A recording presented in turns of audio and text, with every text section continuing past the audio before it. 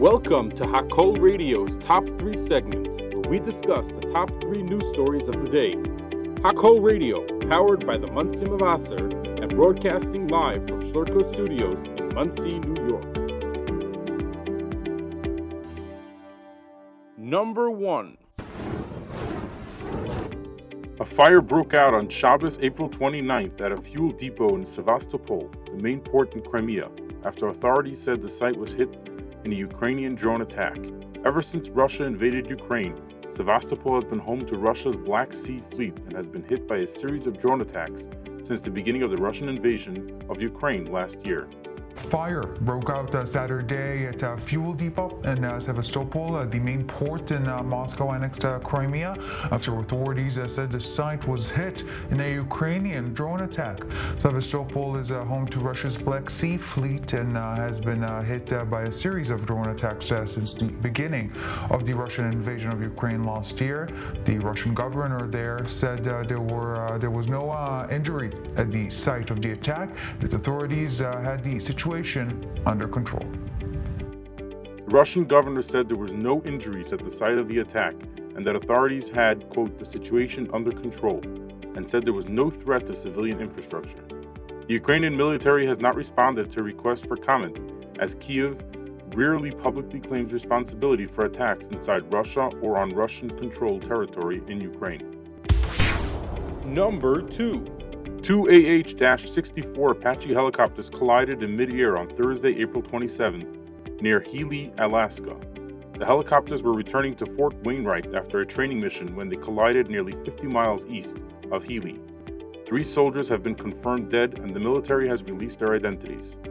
The Army on Friday, April 28th, grounded helicopter units until they complete a mandatory safety training after a series of helicopter crashes killed 12 soldiers in the past several weeks. Look, I go back to who's running the Army now, the Chief of Staff of the Army. That's General McCarthy, who's an aviator, came out of Task Force 160, the Special Ops. So if he's ordering a stand down, he is seeing something that is very concerning to him. And I think part of it is the amount of training that they are getting and training in tough situations. Now, let's be very honest. Training is hard, and you have to train in the Army, in the military, very, very close to the margin, because that's how you do it. You train for combat. And if you don't train close to the margin, then you've got problems. But you're starting to see a rash of accidents, and you start asking the question is, are they getting enough time that they need in the cockpit flying those missions, especially at night? Not so much daytime. These accidents are happening in darkness or in areas, a time of limited visibility. And they've got to train for those, because that's how we fight in the American Army. We fight it now. We used to have the saying, we own the night, meaning that we can fight better than anybody else at night under night vision goggles. I think it's smart. I think they're going to have to see how much training they're getting. And the other one is that a lot of these aviators are young. These are not, very, very senior warrants. The U.S. Army team from Alabama has been tasked with investigating the most recent accident as well as any colluding factors which may have caused the other accidents as well. Number 3. On Sunday, April 30th, House Speaker Kevin McCarthy arrived in Jerusalem with a bipartisan group of 20 U.S. congressmen. McCarthy wrote in the Kotel Visitor's book, quote, "Israel, you are a blessed nation," adding that, quote, "our shared values unite a bond that will never break." He placed a traditional note in the wall and expressed his excitement for what is in store for the country's future. But the highlight of his trip came on Monday, May 1st, when Speaker McCarthy addressed the Knesset, making him only the second U.S. House Speaker to address the Knesset plenum, following Newt Gingrich in 1998. In his remarks, the Speaker said, "America is grateful for our friendship with Israel.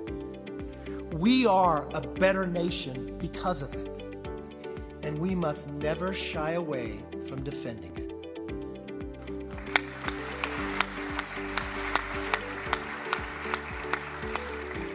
We have come so far in 75 years, but the promise of years ahead is just as compelling. I believe the best days for Israel and an unbreakable bond are ahead of us. Before arriving in Israel, McCarthy visited Jordan, which he called a strategic ally in the Middle East.